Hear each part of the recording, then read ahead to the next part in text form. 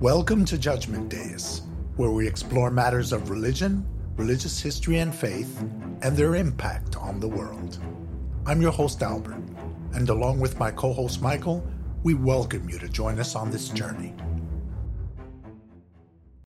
Nissim, it's a pleasure having you today. We're really excited. Thanks for joining. Thank you for having me. I really appreciate being on. Thank you. Thank you so much. Nissim, what's fascinating about your music is that it's a deeply religious message wrapped up in a modern hip-hop sound with a dance beat. Why did you decide to take this route instead of the more traditional sounding religious music? Well, I think I guess the easy example is clothing, not to sound so weird, but the style of the music and the passion that I have for the style of music that I make is sort of like those are my undergarments. Those things I already had on. And as time went on and I'm adding more garments and a shirt and a top shirt, these things are all different expressions of me. These outer layers are all covering up the inner layer. So I think the biggest thing for me has always been that, not so much so that the music itself should change. And I would say that I am pretty creative. I try to be out of the box as much as I can and not to be, boggled down to like one specific genre or style. But in terms of everything in that space of being creative within hip hop, pop, whatever, in a way that I grew up, those things just never left as I became more religious. It just sort of was like the music that I made. It was sort of like was always there. And the main thing that changed was the subject matter. And I would say also too, another thing was my awareness of the power of music, right? At one point, music in itself was a means within it of itself. And now I look at it as music as a powerful tool to convey messages, to give over emotions, to give over strength. So I think that the things that changed were more so outer, but the core of who I was never left me. So in other words, you were always a hip-hop head. Yeah. I was definitely much more of a hip hop head in my youth than I am these days. But yeah, for sure, no doubt about it, I was. Please correct me if I'm wrong, but hip-hop music is not a popular genre within the Orthodox community, correct? Absolutely. No, I don't think it used to be. I, I got a couple of people in trouble, but yeah, I don't think it used to be. Who were you inspired by? Any musicians, any other rappers?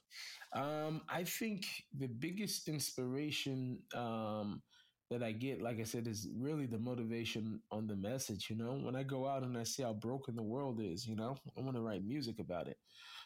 It's hard for me today because um, obviously a lot of the people that I grew up, the message just doesn't really fit with my lifestyle today. Um, so it's been very hard for me, but I do take a lot from from other places like, music scores, movie scores, like listen, I like a playlist of listening to music scores and classical music and just sort of to expand my horizon because one of the things I didn't want to do so much is like, today it's a different hip hop world than what it was that I grew up in. And, and nothing's new in the sense of that generally whatever becomes a popular style, people like to replicate and do the same thing over. So I wanted to sort of be able to maintain my uniqueness.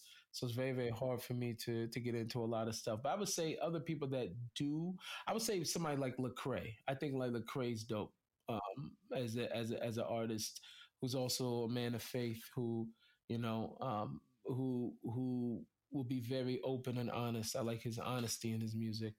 Derek Minor also too, who would be more now also too. So I think there is some every once in a while there's some inspiration that I take. NF also too, I think is another guy who's very very talented.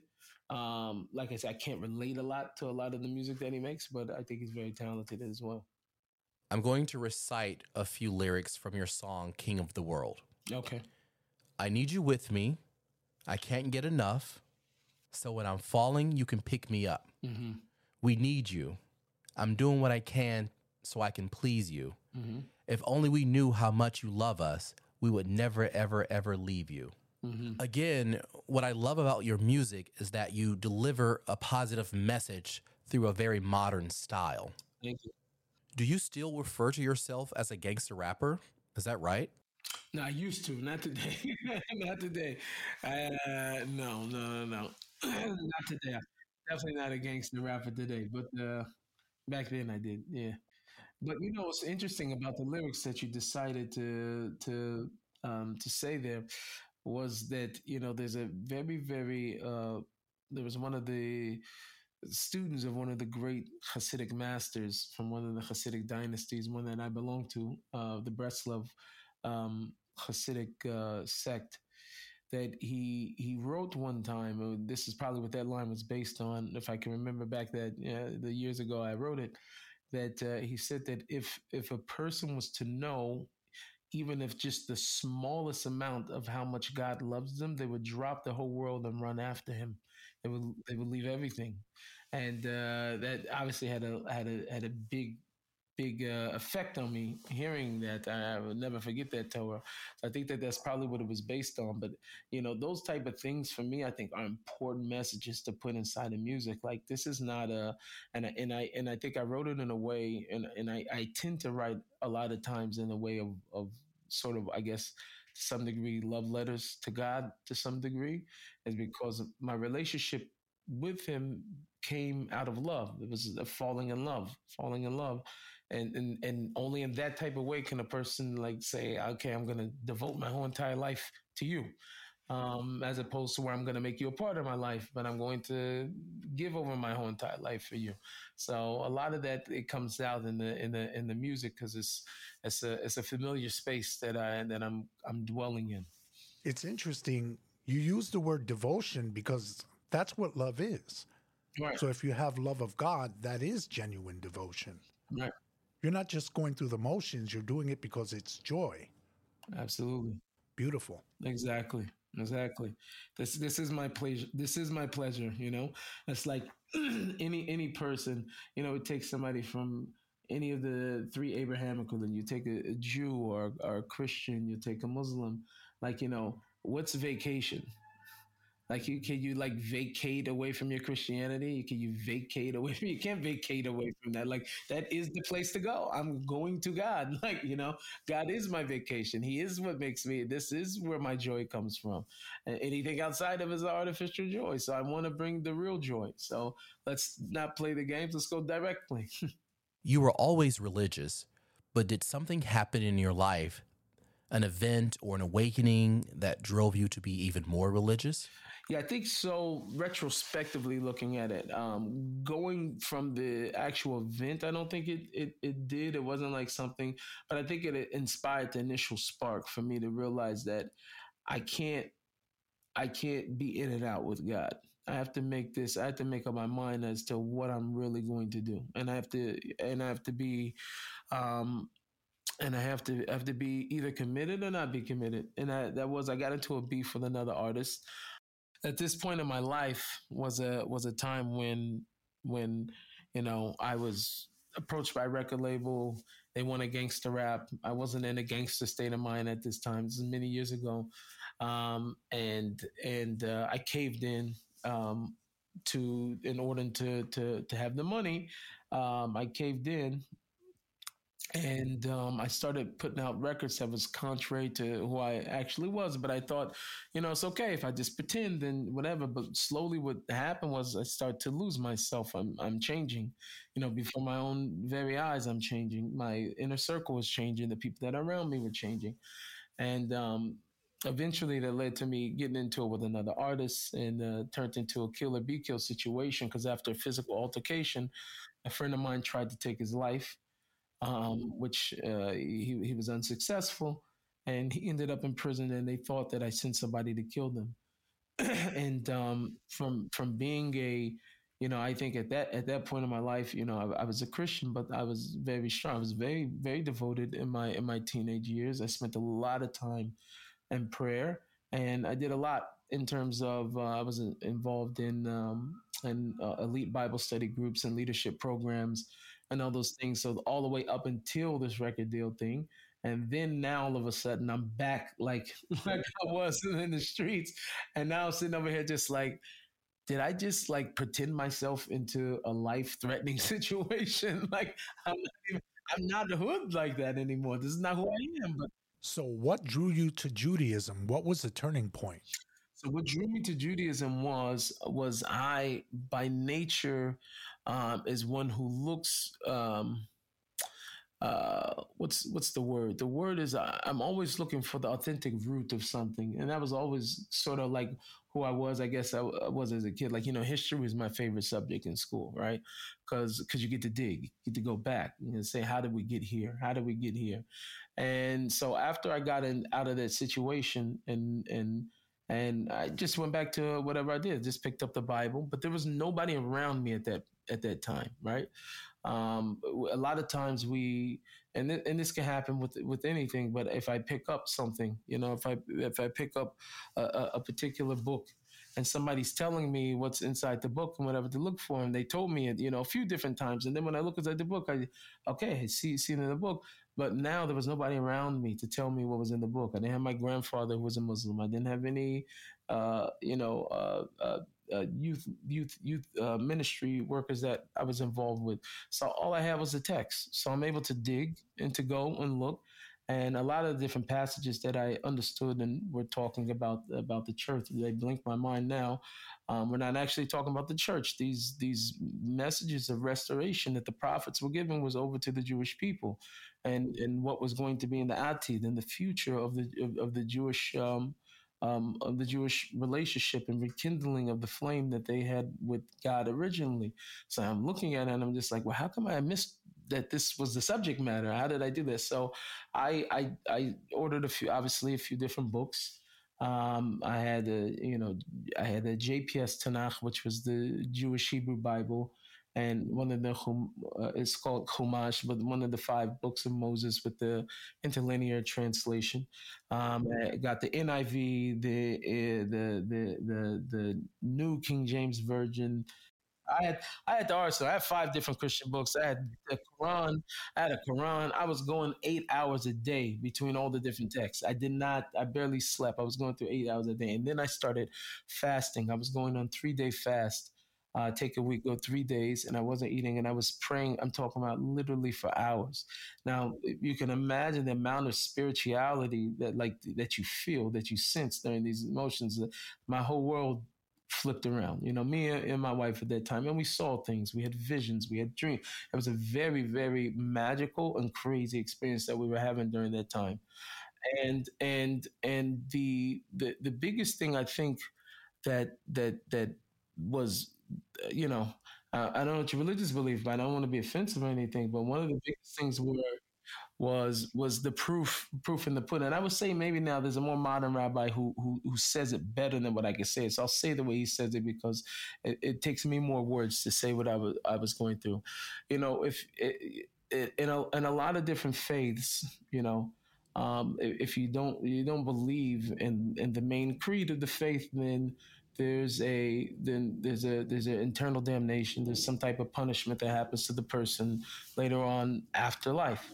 Um, Not only was Judaism that I find that it was much more reasonable in the sense that it was much more accepting, that Jews also believed that both Christians and Muslims and people that belong, they believed in one God pretty much, that they also have a place in the world to come. They weren't shutting the doors basically. So it made much more sense to me that the main thing was the heart, because I've been a Christian, I've been a Jew, and I've been a Muslim. Now at that point I've been Christian, and I loved God every step of the way. And that never changed my relationship with God, no matter what I was.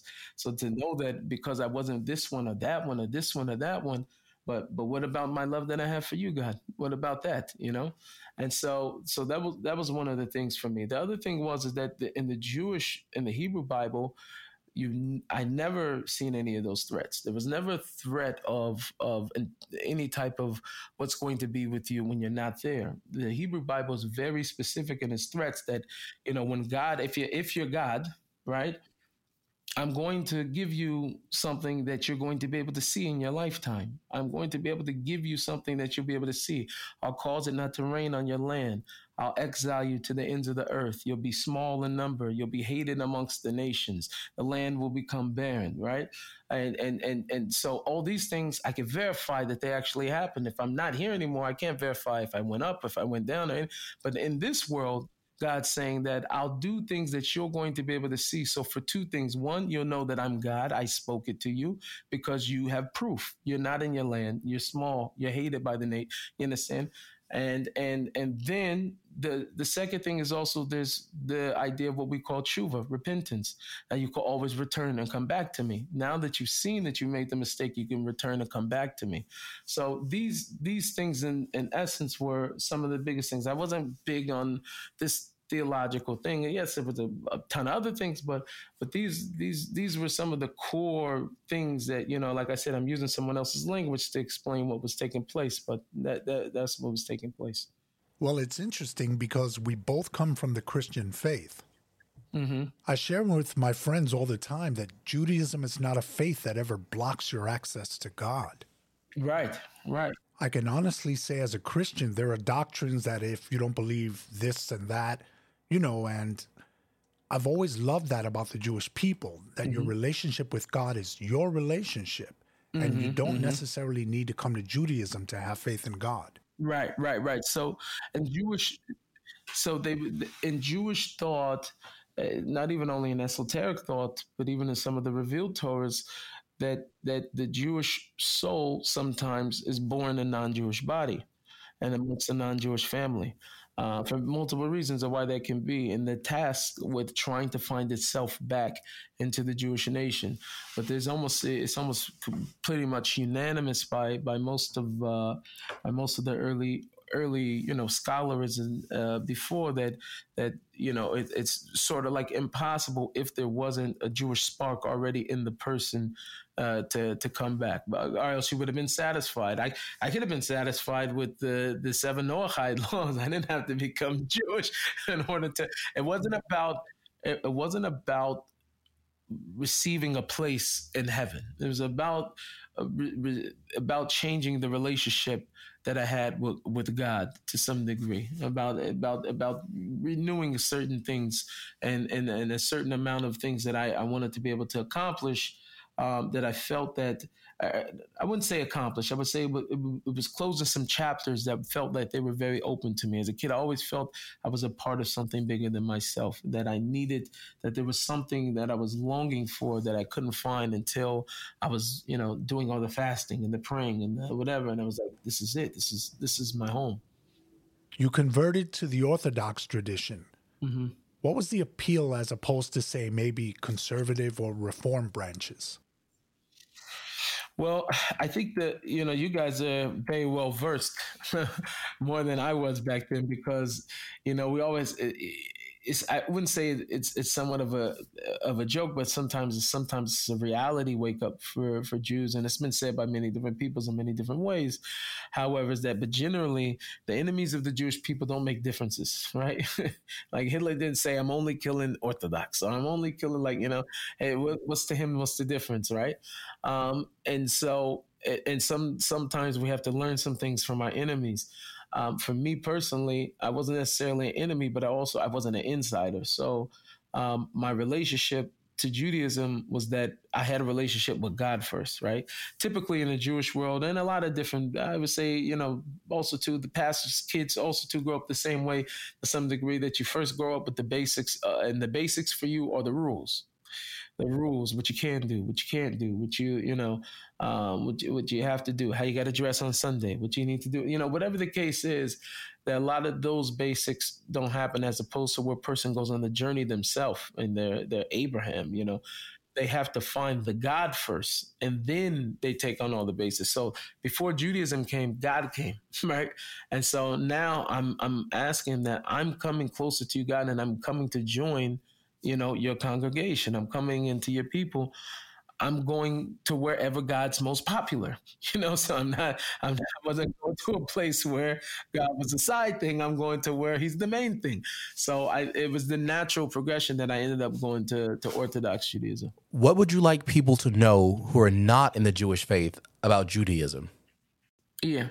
So I think the biggest thing right now is is really God's love. I feel like God's got a bad rap. You know what I mean? Over the last few years, there's so many different gatekeepers, and no matter what the religion, no matter what the faith, or whatever anybody creed they hide behind, there's been a lot of quote unquote gatekeepers that have been not the best representation, and we're standing at a time right now where the world is in turmoil, complete turmoil, upside down, and relationships are being broken behind things that never used to matter. All of a sudden they matter, and it's completely wild. And at this point, we're at a place where nobody else can fix things except for God. So to some degree, we're being pushed into his arms. And I think that right now, the more positivity and the more things that are spoken, because there's no doubt about it that there's been an increase in anxiety. There's been an increase in depression and negative emotions. And if you look at it, it's by and part because there's a lot of negative content going out nonstop, negative news, negative content, negative music, negative movies. So like, when that is so we obviously can see from what's going on and what it results to. If we do the opposite, then we can also increase, more happiness, good emotions, joy. I'm trying to keep it in English over here because the words I say in Hebrew all the time. But to uplift. Tikkun olam. We got to fix the world. We got to bring humanity to its higher state, and people want, a lot of people want, and I think that that's the biggest thing that I want the world to know is that God still loves us. It's like it said cliche, but we don't even understand what it means. We couldn't even fathom to understand what it means. You made Aliyah, moved to Israel, and are now living there with your wife and children. What are the differences between being Jewish in America and being Jewish in Israel? Oh man, there's one rabbi named Rav Itamar Schwartz who it's a very, very powerful book. I don't think they translate a lot of them in English, but this one he didn't. But he himself almost says it's almost two different religions, no matter Orthodox in America, Orthodox in Israel.